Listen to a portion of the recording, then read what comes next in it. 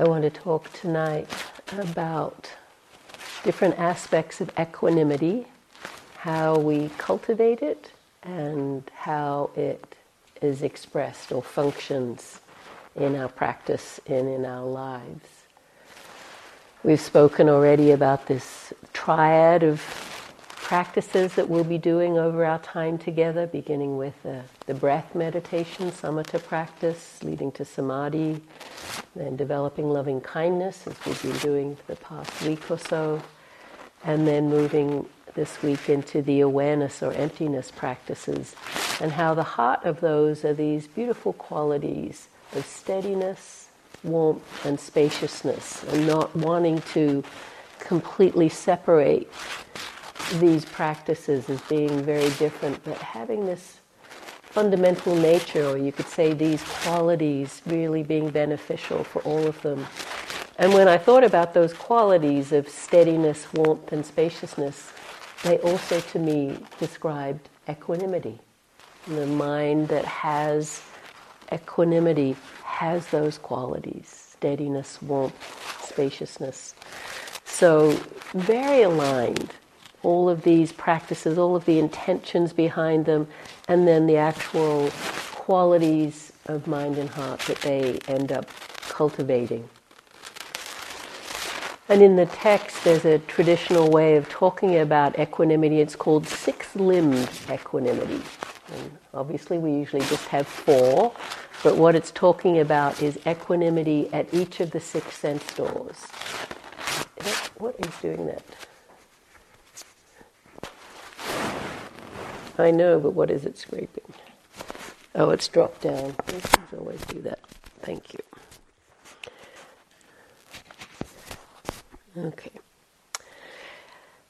So equanimity at each of the six sense doors is a deep meditative state. I'll talk a bit more about later on, but they talk about it in the Progressive Insight, that map of the deepening of Vipassana practice. And I think I mentioned this morning that I've done a couple of retreats on equanimity, teaching with Kamala Masters, who loves to teach on equanimity. And so instead of focusing on metta, as we usually do, we would focus on the practice of equanimity, and in all of its forms, but especially doing equanimity practice like we did this morning. And so I from those retreats was reflecting a lot on equanimity and how to develop it. And what I came up with was another list that I called three-limbed equanimity. And I saw how equanimity is both cultivated through and expresses itself through sila, samadhi, panna, which is, again, the shorthand for the Noble Eightfold Path. And that the sila is the action section of the Eightfold Path. And when our actions are based in an equanimous mind, they're not harming. We actually just act in a way that's kind and ethical. And that also, in my list, includes equanimity as a parami and the understanding of the eight worldly winds. So these are all kind of the action section. And then equanimity as samadhi, how it expresses itself as samadhi, obviously as a meditative experience. One of the seven factors of awakening, it's an expression of jhana, it's pointed to, again, in this progressive insight, this map of practice. And then equanimity expressed as wisdom, panna, the wisdom section, through understanding the five subjects for frequent recollection. Again, I'll talk about those. The understanding of karma.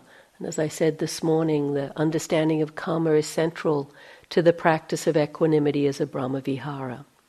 So that's the framework for my talk this evening, these different facets of equanimity. So beginning with equanimity supporting our sila, our ethical conduct or our actions. Again, when the mind is stable and balanced, it's non-reactive. So we're not striking out at others through our reactivity, through our fear or aggression, or our greed, trying to take from others, what's perhaps not ours, or through delusion, where just through our confusion we can end up harming others. Equanimity provides this stable basis for our actions.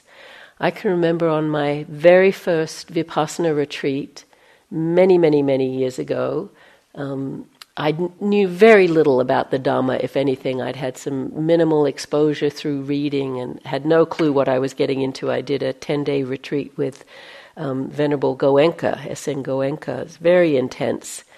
And I, changed my life, but it was challenging. But one of the striking, I guess you would call it an insight, but that really shifted and formed the basis of that change in my life. I remember thinking, do you mean it's possible not to keep hurting other people through my actions, in my relationships? I didn't even think that was possible. I just thought we all just bounced off each other, and sometimes it was good and often it was really painful. But that was just what life was like. No one had ever told me that there was another way. And I don't even remember what he said that gave me that idea, but just a sense of Dhamma framing of a life and action. It was so inspiring. It was kind of bright faith for me. It certainly wasn't in any way established, and I can't say that it's completely established now. I can still act in a way that can hurt others, even hurt myself, but I have a sense of that as a possibility. And I've talked to a few of you about what I see the training that we're doing here, but certainly all of our Dhamma training is learning to align our actions with our intentions. We have these wholesome intentions, wholesome aspirations. We do, or we wouldn't be here on a retreat like this. But how often do we not fully live up to that, what we know to be true or wholesome or skillful, just because of the kilesas running through the mind? And so this training is so much about steadying the mind. These words of the Buddha, creating a mind, developing a mind that's malleable, wieldy, and steady. And then that can get aligned with our intentions. And I really see that as how equanimity supports ethical conduct, non-harming, ahimsa or sila. And then equanimity as a parami. Again, I see the essence of the parami. The paramis are these beautiful qualities of mind and heart that necessarily get developed as we practice, but are both the results and the supports for the awakening of the mind and heart. So these 10 beautiful qualities. And I see the essence of them is really non-harming, like sila, but supported by wisdom. And that equanimity is central to the expression of these qualities like sila and metta and dana, generosity and patience and truthfulness. This beautiful list of qualities. Unless equanimity is to some degree developed, these other ones can't manifest fully. And as usual, equanimity is at the end of the list. It's the last of the list of the paramis. And I take that to mean it's perhaps the most challenging to develop, but also the most onward leading. But again, I love how Sylvia Borstein talks about the paramis. She said they're all holograms of each other. You could see within each of the paramis all of the others reflected. And so I think that's true with equanimity, just this beautiful synthesis. And I remember reading in one of Joseph's books, quoting Lady Sayadaw, Burmese meditation master, who says that patience and equanimity are the mainstay for the perfections, for the paramis. Only when one has set oneself up in these two can one expect to fulfill the rest. So he kind of put patience and equanimity as the essential paramis to develop, and then all the others would follow. And I really see in patience a strong connection to metta, because patience is gentle endurance, is acceptance. And so, again, it's not seeing these qualities of mind and heart or the Brahmaviharas as completely separate, but really just different facets of each other. And so in equanimity, when the mind has that kind of stability, again, it supports our sila. We don't act in ways that harm others or harm ourselves because we're not acting out of reactivity. So it really brings that gift of safety, the bliss of blamelessness that the Buddha talked about, and these wise responses to both the inner and the outer experience. So equanimity is a foundation for our sila, as one of the paramis, and how aligned they are with each other. And then equanimity in relationship to what's called the 8 worldly winds, or the 8 vicissitudes, the 8 worldly concerns. I mentioned them briefly this morning, this list of 4 pairs of qualities, of gain and loss, fame and disrepute, praise and blame, joy and sorrow, pleasure and pain, you could say. And that for all of us, these are always alternating. They're just part of being alive, being human. The Buddha experienced these 4. But most of us, especially in our unwise, unequanimous times, spend it trying to chase or hold on to the positive aspects and push away, resist, deny, feeling the negative ones. And that, if you really look at the thrust of a lot of people's lives, it's about just doing that. Chasing the gain, the fame, the praise, the pleasure, and pushing away, being resistant to, not recognizing the others. And what we see as we start to reflect on these qualities is how transient they all are, how conditional they all are, therefore not in our control. And how, for example, what one person might praise us for, the next person would blame us for the same action, in the same moment, can have this experience of praise or blame. And so start to recognize we can't please everyone, definitely know that, but we can't spend our lives chasing these qualities, these pleasant ones. It's just, it's a lost cause, really. We have to start looking for what increases or supports true well-being, true happiness, the happiness that the Buddha spoke about, which is based in wholesomeness, based in non-harming, based in having a mind that has equanimity, is in balance, is expressed through these 4 Brahma Viharas that we've been talking about. And so it's a call to be true to ourselves. Again, this alignment that I just spoke about, of our actions with our intentions or our aspirations. Because when we get caught chasing them, they just start a cycle that only increases the greed or the aversion or the delusion. They're feedback loops that get going, and they increase fear. Because as soon as you have something that you're grasping onto, it's held in that way, it invites judging and clinging and comparing and all the ways we can set ourselves up for failure, basically. Because if you get into that mindset, it's never enough, right? There's always one more manifestation of whatever it might be, a new job or title or car or all of those different expressions. And it becomes very self-centered when we really see through the push and pull of the 8 worldly concerns. There's so much more freedom to express compassion and generosity. So much more a sense, just like we've spoken about with the Dalai Lama, of seeing more what unites us than, if they have something, it means I don't, or look at me, I've got more than someone else. And so it naturally supports equanimity, just not being pushed or pulled. Ajahn Chah would teach a lot about these, and he would say the 8 worldly concerns are of equal value when we're aware of them. And he said, when we're aware of them, aware of their push and pull, but not pulled into them, he said, that's success. Getting praise, gain, fame and pleasure. He said that's not success. But the stable equanimous mind, that's success.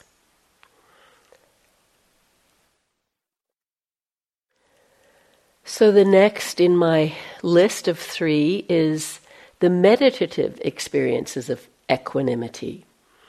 And hopefully you saw through our practice, which many of you are still continuing, having as a foundation, of the calming breath meditation, the stability of mind, in the calming and the quietening of mind, that's a flavor of equanimity. When the hindrances are relatively quiet, sometimes even at bay, we call that concentration, or we've been talking about it in relationship to concentration. But can't you also see that as equanimity? That quiet mind is not reactive, not in that push and pull. And so this balanced, spacious mind that's connected to the present moment, not stuck, not lost. You see that flavor of equanimity that was there as you hopefully experienced that. And whenever you read descriptions or definitions of what mindfulness is, I usually find there's a flavor of equanimity in that. So Sylvia Boorstein says, mindfulness is the aware, balanced acceptance of present experience. It isn't more complicated than that. It is opening to or receiving the present moment, pleasant or unpleasant, just as it is, without either clinging to it or rejecting it.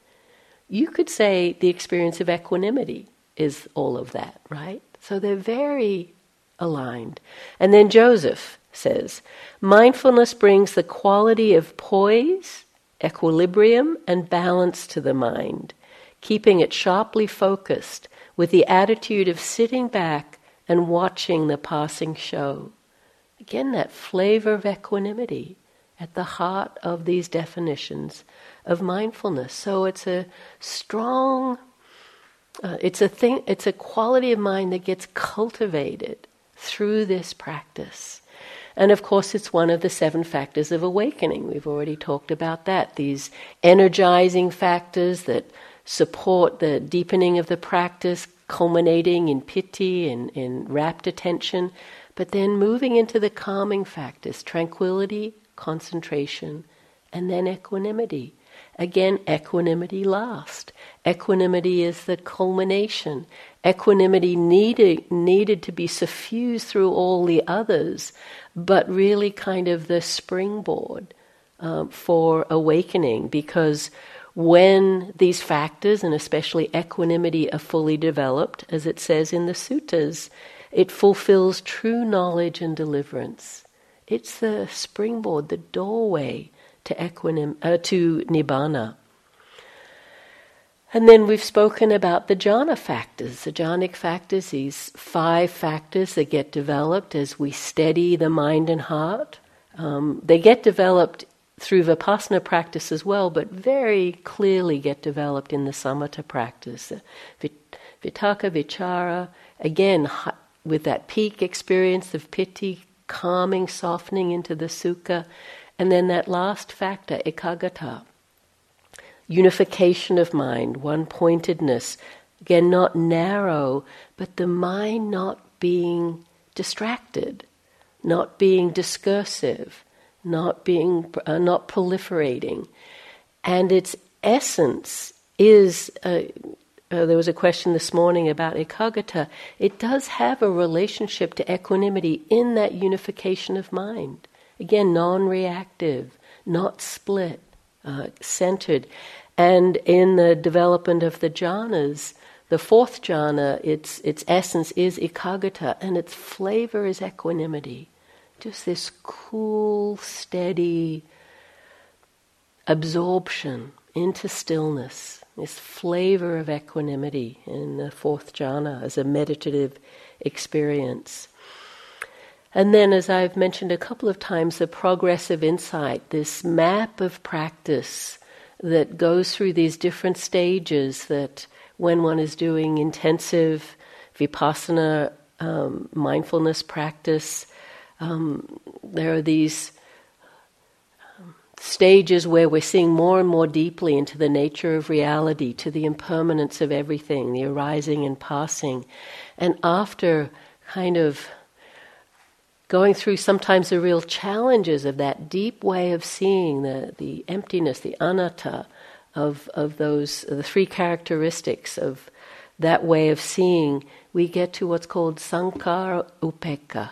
And again, this is the upekkha, equanimity of formations. And this is another way of saying that six-limbed equanimity, where whatever arises at the six sense doors, there's a neutrality or an equanimity. The mind is so in alignment with the way things are. No resistance, no holding on. There's a coolness and a quietness to the mind in that phase that's the deep equanimity about formations. And that again, a springboard for the true and free seeing that arises in that map of practice. And often after the experience of deep equanimity, these wisdom understandings arrive. Yata bhuta nanadasana, seeing things as they really are.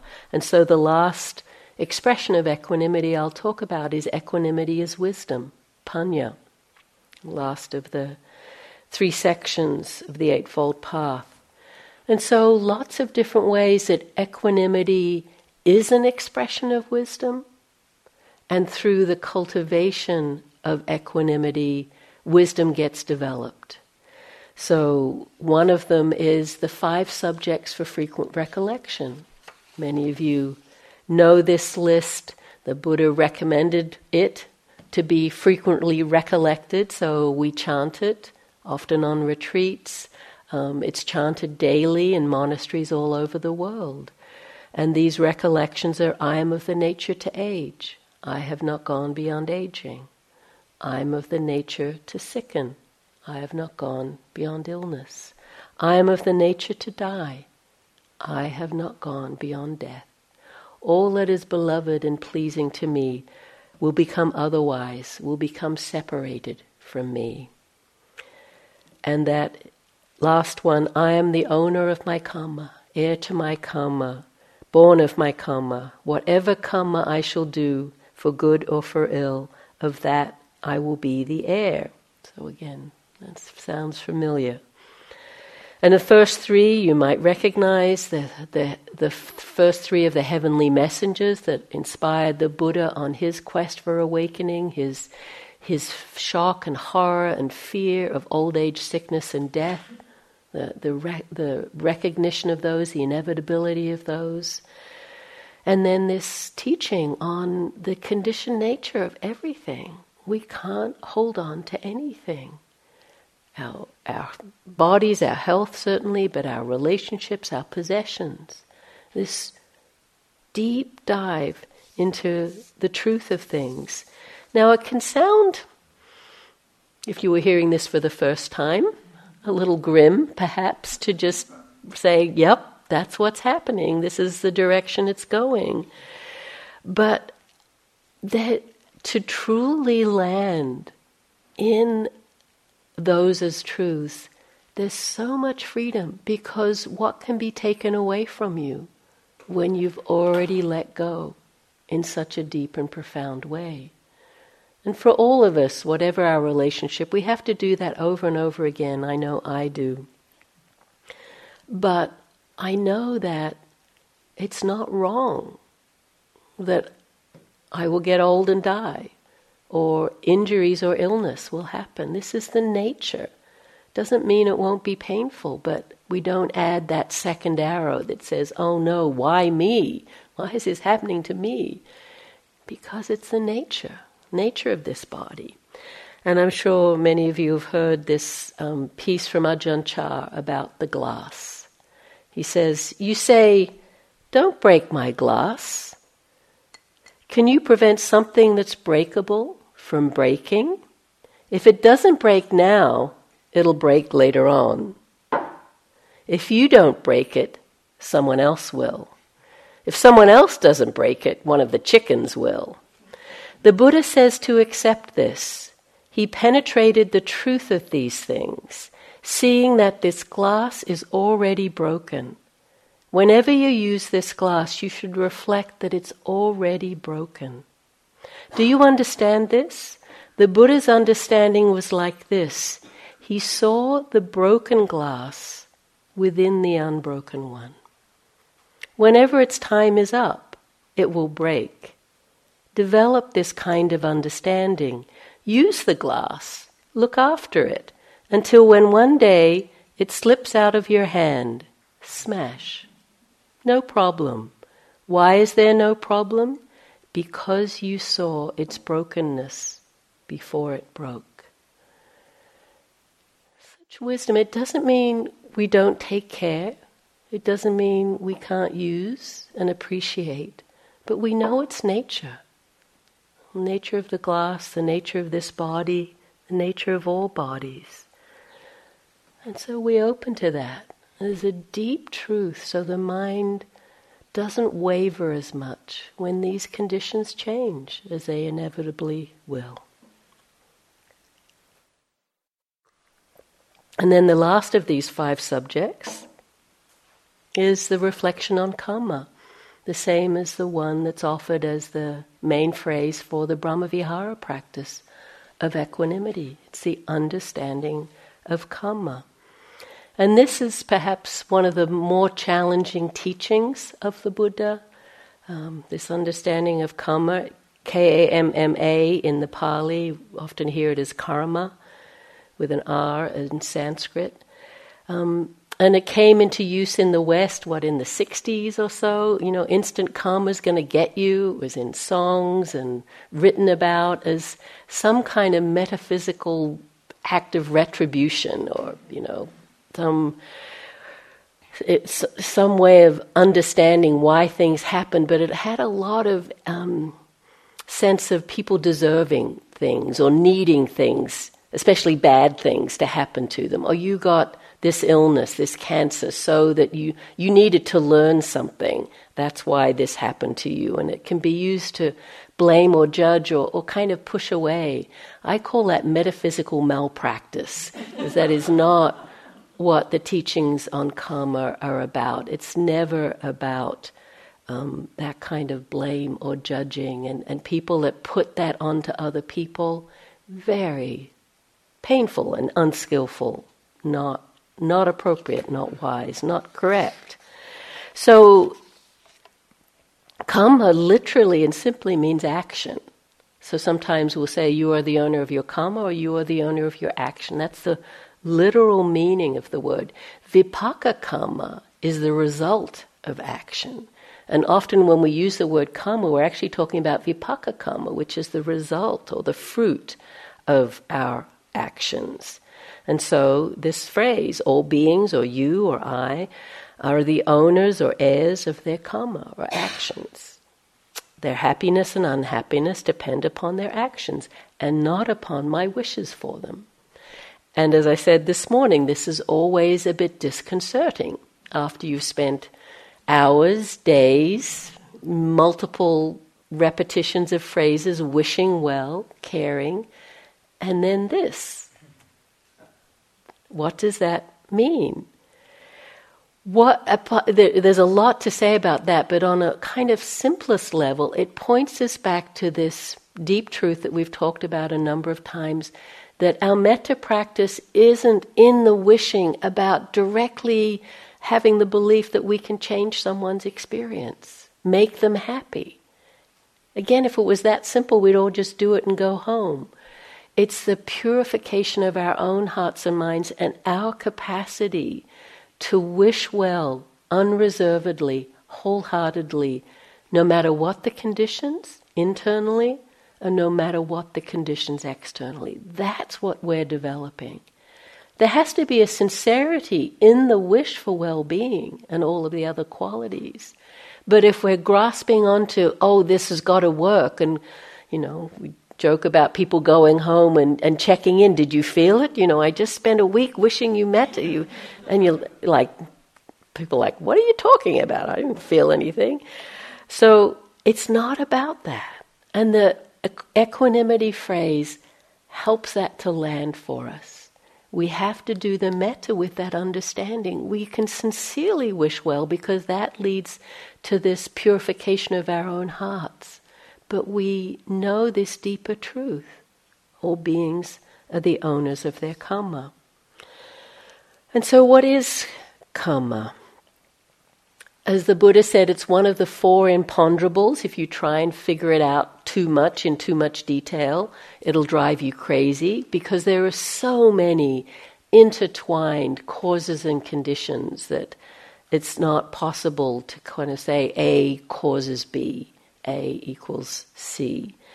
But for the Buddha and in his teachings, it was central. It was central to his awakening. And it was central to how he understood the world, how he understood suffering and the end of suffering. So woven into all of his teachings about sila, about ethical conduct, about the nature of the world, about rebirth, and all of his understanding of cosmology, this potent teaching on dependent origination, paticca samuppada, was central to this teaching or understanding of karma. And the simplest way of framing is cause and effect, the law of conditionality. Again, not in any sort of rigid linear sense, but just knowing there's a lawful nature to how things unfold. And the more we understand or intuit of that lawful nature, the more we can live in alignment with that. But again, not to try and figure it out to the finest degree. And at the time of the Buddha, the understanding of karma was around. And it meant action, as it did for the Buddha. But there were three main views at the time of the Buddha. The first one was all present experience is a result of the past. And you were kind of locked into that. It was a deterministic model. No free will, basically. You know, if your father was a potter, you were in the potter family, you became a potter. That was what you did. It was very rigid about castes, and the caste these levels of society you might have been born into. Certainly very rigid about gender roles and what was possible for the different genders. The next view was everything that happened on earth was a result of the gods and their decisions. They were kind of just, playing with us or expressions of the gods' choices and wills and creation. And then the last view was there were no prior causes or rhyme or reason. It was all just random, almost chaotic. The Buddha rejected all of these.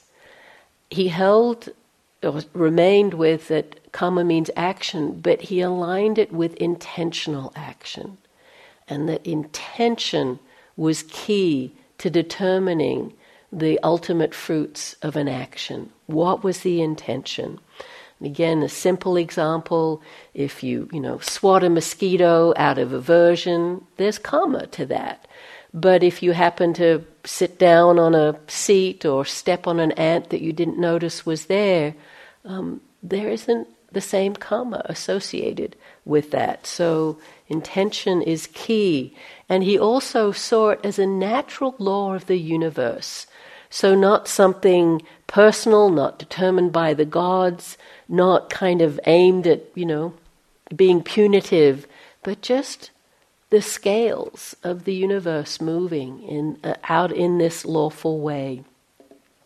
And again, in his understanding, connected to rebirth, being born into a life with certain conditions, and then your actions in response to those conditions determining the unfolding of that life, and then onward and onward with the potential for, in the freeing of the heart and mind, being free of that cycle of rebirth and certainly of suffering.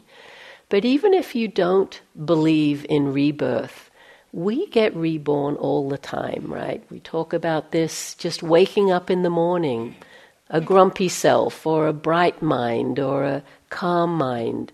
And we can see if we hold on to that as an identity, how that will follow us through the day.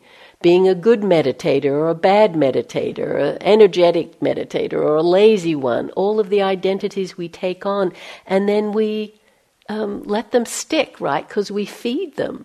Even the negative ones that we hold on to in our critical, judgmental mind.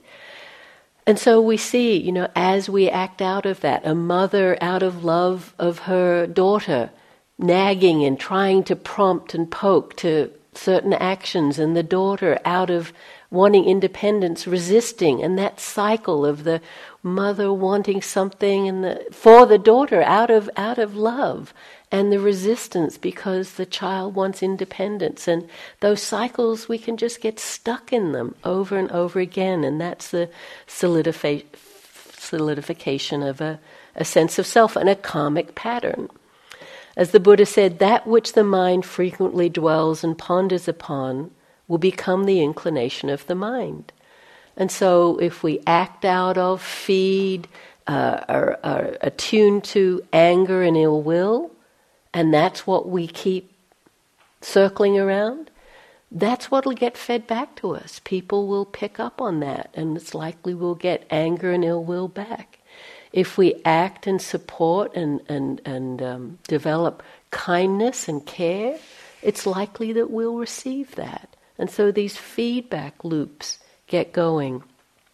And so there's this modern rephrasing of the Buddha's teachings where it said, the thought manifests as word, the word manifests as deed, the deed develops into habit, and habit hardens into character. So watch the thought and its ways with care, and let it spring from love, born out of concern for all beings. So it's just a sense of these actions of thought, speech, and action having an imprint. And again, in this alignment that I spoke about earlier of our actions with our intentions, we can actually create karmic feedback loops that deepen the beautiful qualities that we actually want to support for ourselves. And I think I said this morning, it's not a teaching about anyone deserving to suffer, or a teaching of blame or judgment. That's not how it's held in the suttas. It's just causes and conditions arising and changing. And seeing that we do have choice, it's a kind of midway between determinism and free will. If we're not aware of our intentions and the results of our actions, we just act out of habit, and it can seem like there's no free will. If we bring mindfulness to our choices, then there's the possibility of actually redirecting those choices and making wiser choices. I remember a while ago, actually not that long ago, it was a few years ago in my life, all of the causes and conditions were leading me to have more and more responsibility. Responsibilities in teaching, in programming, in programs, in holding roles at Spirit Rock. I'd been guiding teacher for close to 10 years on all kinds of boards and committees, but also other things as well. And there came a time where I felt, the opposite of what we say in the Metta Sutta, where we're invited to be unburdened by duties. I felt very much the opposite.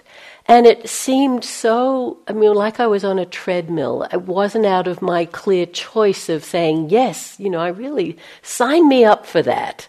It was more, what's that thing where everyone else steps back and you're like, oh, I guess it's me doing this. At least that was how I was relating to it. And I felt this, a tendency that I have, which is to resistance. It's like, oh no, do I have to? This is too hard. This is too complicated. I'm not good enough at this. I don't have the skills. I don't have the training that's really needed to do whatever it was, all these different roles and challenges, to really meet them fully and with the wisdom that they needed. And so it just seemed too hard. And I saw my mind really sinking into that resistance about, again, it felt like I was just on this treadmill that was bringing these things to me, and that I was really suffering around it, about how did I get here, basically. It's not, it's a second arrow, it's not fair, why me? And then I had this moment of grace where the thought just came, it's your karma.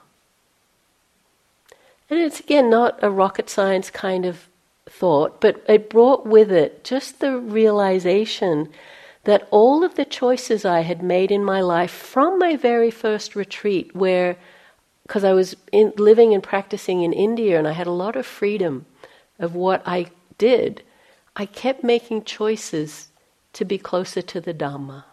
To Dhamma people, to Dhamma teachings, and to Dhamma centers. And it ended up, these choices, I ended up being a retreat manager in England, starting a meditation community, meeting a husband, and getting on this whole Dhamma trajectory out of these choices.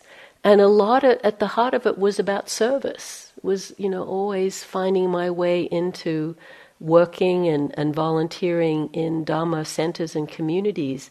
And so I just saw the big picture of all of those choices and the practice that I'd done, the retreats and the unfolding in my own experience. And again, it was just like the whole thing became clear. It's like, oh, I see. This is why. And I just dropped the resistance, and it enabled me to step more fully into those roles. Because the resistance is just painful if one is doing those. And so that practice of equanimity as a Brahmavihara, of really seeing I was the heir to my actions, to my choices, to my intentions. And that coming in alignment with that really brought a lot greater ease. Didn't make the roles and the decisions and the things much easier, but I dropped the resistance or the why me. It was like, oh, this makes sense. I can see this. And so it is much more about empowerment than it is about being fatalistic or judgmental or blaming, as I said. I really like what Thanissaro Bhikkhu says about karma. He says, instead of promoting resigned powerlessness, the Buddhist notion of karma focused on the liberating potential of what the mind is doing with every moment. Who you are, what you came from, is not anywhere near as important as the mind's motives for what it is doing right now. Even though the past may account for many of the inequalities we see in life, our measure as human beings is not the hand we've been dealt, for that hand can change at any moment. We take our measure by how well we play the hand we've got. If you're suffering, you try not to continue the unskillful mental habits that would keep that particular karmic feedback going. If you see that other people are suffering and you're in a position to help, you focus not on their karmic past, but on your karmic opportunity in the present. Someday you may find yourself in the same predicament that they're in now. So here's your opportunity to act in the way you'd like them to act towards you when that day comes. Remember the golden rule? Which is really a lot at the heart of that. Be unto others as you would have them be to you. And so, as I said, intention and how we respond right now is key. But we can't just rest on, oh, my intention was good. We have to be aware of impact, that we can act in ways we think are out of good intention, but actually can cause harm. And this can especially come into play as we live and work and practice in more diverse communities, communities that are diverse racially, ethnically, around economic background, cultural backgrounds, experience, abilities, gender, sexual orientation, all of the ways there can be a richness and a beauty of diversity. If we're from the dominant culture, perhaps white, heterosexual, whatever, there can be ways that through our ignorance, microaggressions, not understanding someone else's experience, we can cause harm without intending it, having good intentions. So this teaching on karma and intention is still in play. Again, it's not a get out of jail free card. Oh, I had good intentions, and just, oh, sorry if you got hurt. It comes into play as we respond to the impact, as we're sensitive to impact, as we perhaps get feedback about our actions and not be reactive about that. This is not easy for many of us when we feel we've acted in good intention, but we get the message that it was harmful. It needs a great deal of humility and sensitivity and compassion to really open up and learn in this world. I know for me it's been that way of, just, oh, we're all good, kind people. What could be the problem? IMS, Spirit Rock, loving, open, doors are open, anyone can come.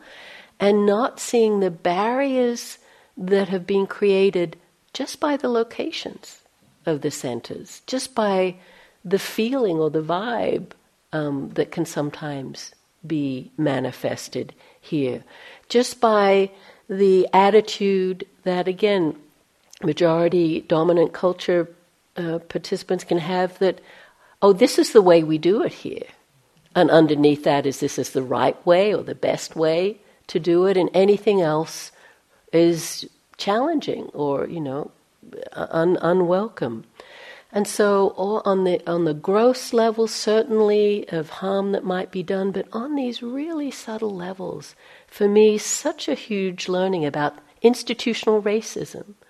Just the fact, the way institutions get established and the norms that get created can create barriers for people feeling welcome and seen. And so we need to be willing to change, to respond. And this is also a karmic unfolding, And then again, I said this morning that not everything is the result of karma. So we can't, everything that happens, anything that happens to someone else, oh, it's your karma.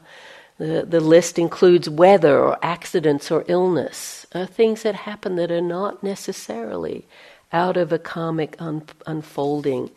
But the main thing is not to ascribe everything to karma, especially in a way that judges or blames or invites sort of collapse and helplessness. I like Gil Fronsdale. He says, we're not to blame, but we're responsible. And that means, it's not about blame or judging, but how we meet this moment and all of its conditions. That's what's important.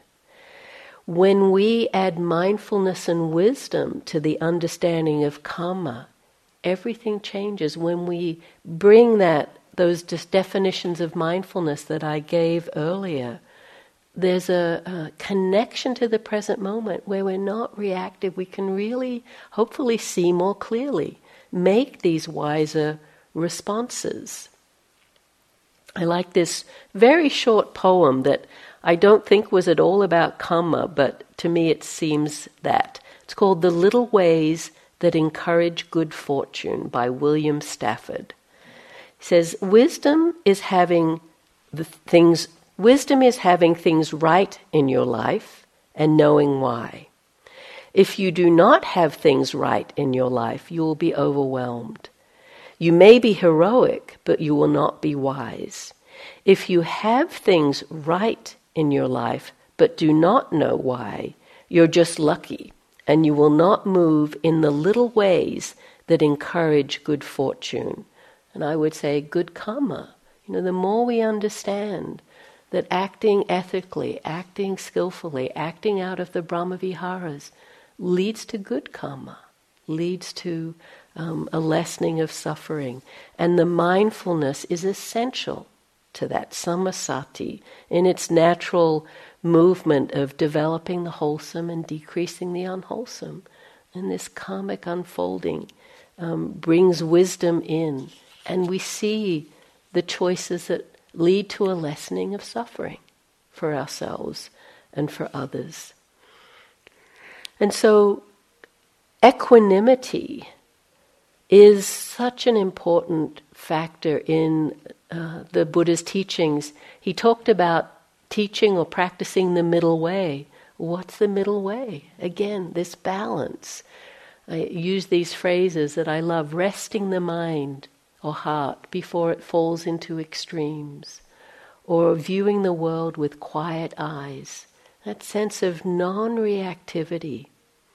How we are in the world, in our meditation practice, and our Dharma wisdom.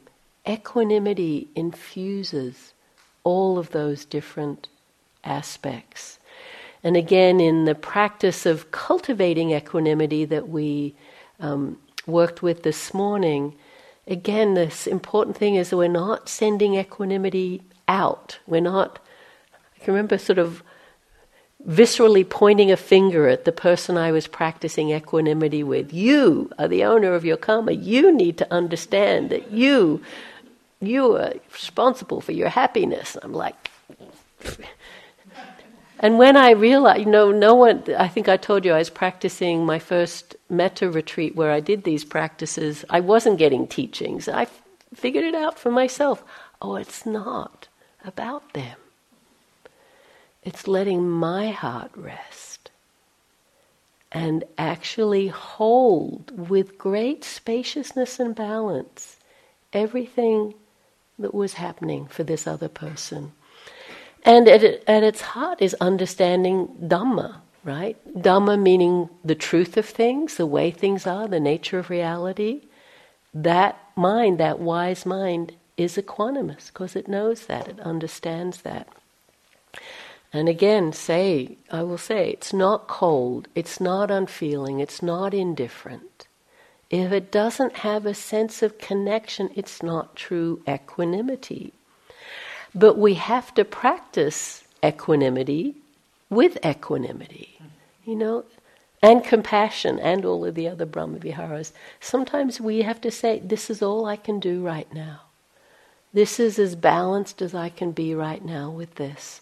And just our willingness to breathe with whatever agitation or fear is a facet of equanimity, is a facet of holding that. And what we start to come to see is that equanimity,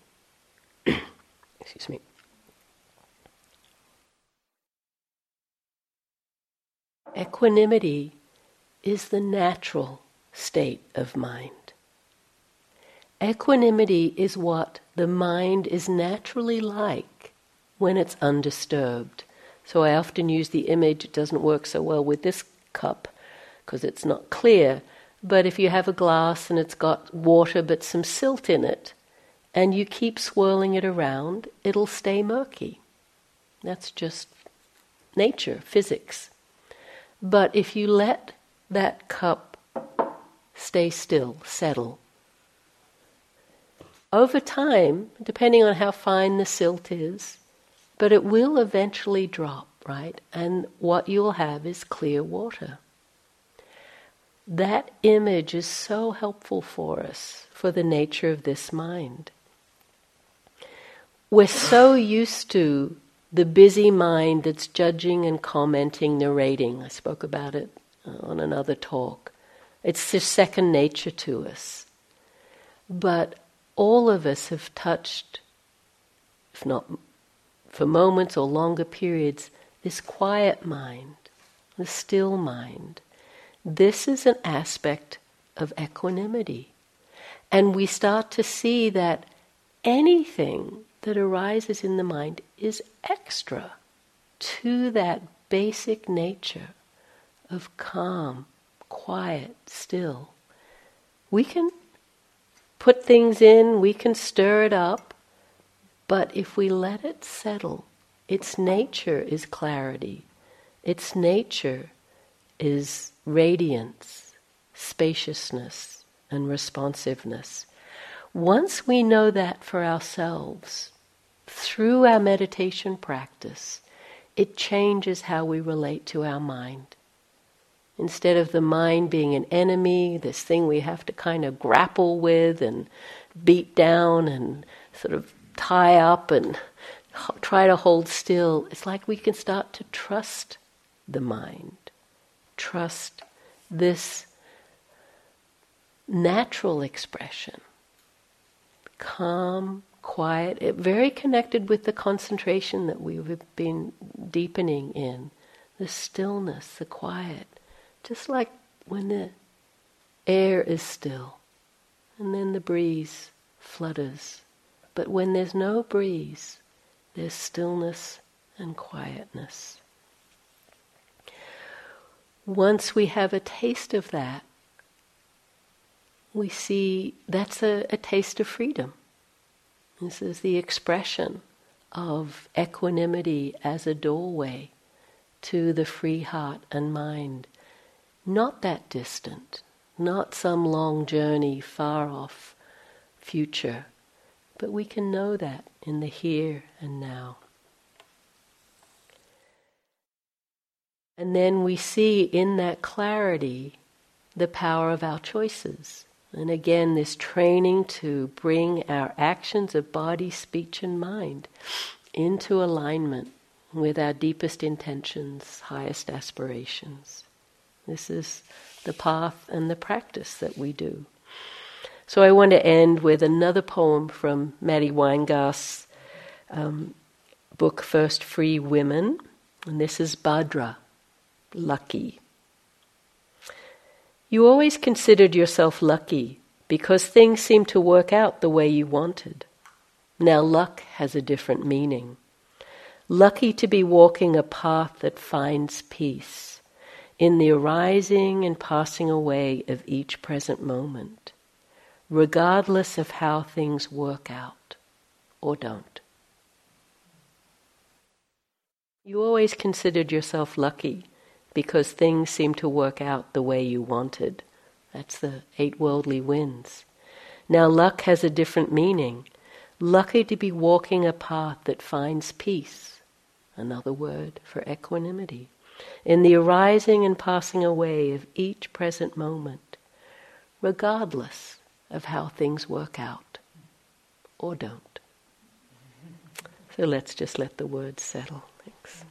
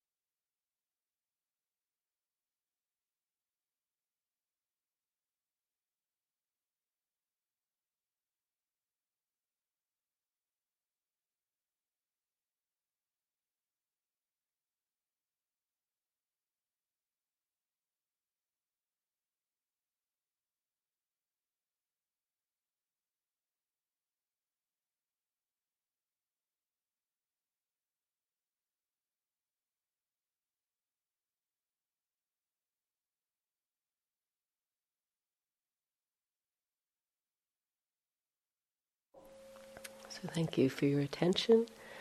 About a half hour before coming back for the last formal sit of the day with the chanting of that beautiful expression of the spacious heart and mind, heart of equanimity.